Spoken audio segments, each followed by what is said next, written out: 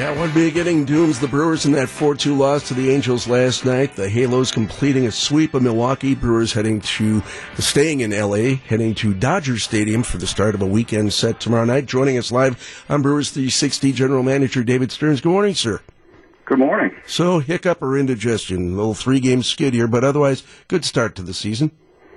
It has been. I think for the most part, we've played some pretty solid baseball. We've seen some good signs from all aspects of our team. Obviously, it's never fun getting swept, but for the most part, I'm pretty encouraged by how we've played. And Brandon Woodruff was really good last night, except for that third inning when he gave up all 4 runs. What's been your assessment, not only of Brandon, but the 3 young pitchers that you put into your rotation early on in the season?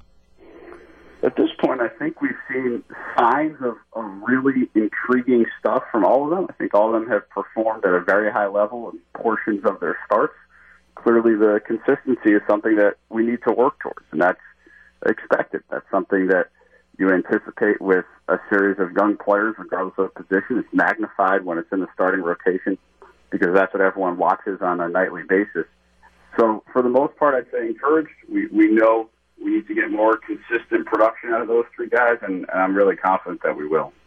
We're live with Brewers General Manager David Stearns on WTMJ. This is a tough way to open the season, aside from getting swept by the Angels, just schedule-wise. Cardinals, Cubs. Now you're going to be coming home again to take on the Cardinals again, and you get the Dodgers in between this weekend in L.A. That's a very front-loaded schedule in terms of tough competition. There are no breaks in the schedule. That we've seen. This is a really tough division. It's going to be a very tough league in general. So as you look at our schedule for the entirety of the summer, it's really tough to find a patch that feels like it's a little bit softer. I think the entirety of the schedule is difficult. I think we're playing really good teams throughout the entire summer, so we're going to have to get used to it. For the most part, we've performed so far this year. I think we've beaten some good teams, played some really good, close games. I think we're going to see 3 more of them this weekend, and then we come back home for Cardinals, Dodgers, and those are 2 really good teams. Now, you say there's no break in the schedule, but there is a Disneyland break today. So, what America wants to know, Teacups, Flying Dumbo, or Space Mountain?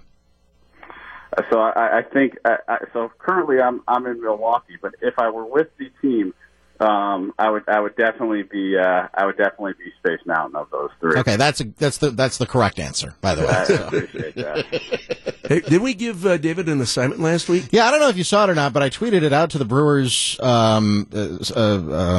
social media accounts about Jack and Rose in Titanic on the driftwood and whether or not Rose could have just shoved over a little bit. So you've had a week to think about it, and I know that's really all you've been thinking about over the last 7 days or so. So do you have a verdict as to whether or not Rose could have just kind of scooched on over a little bit and Jack wouldn't have sunk to the bottom of the ocean?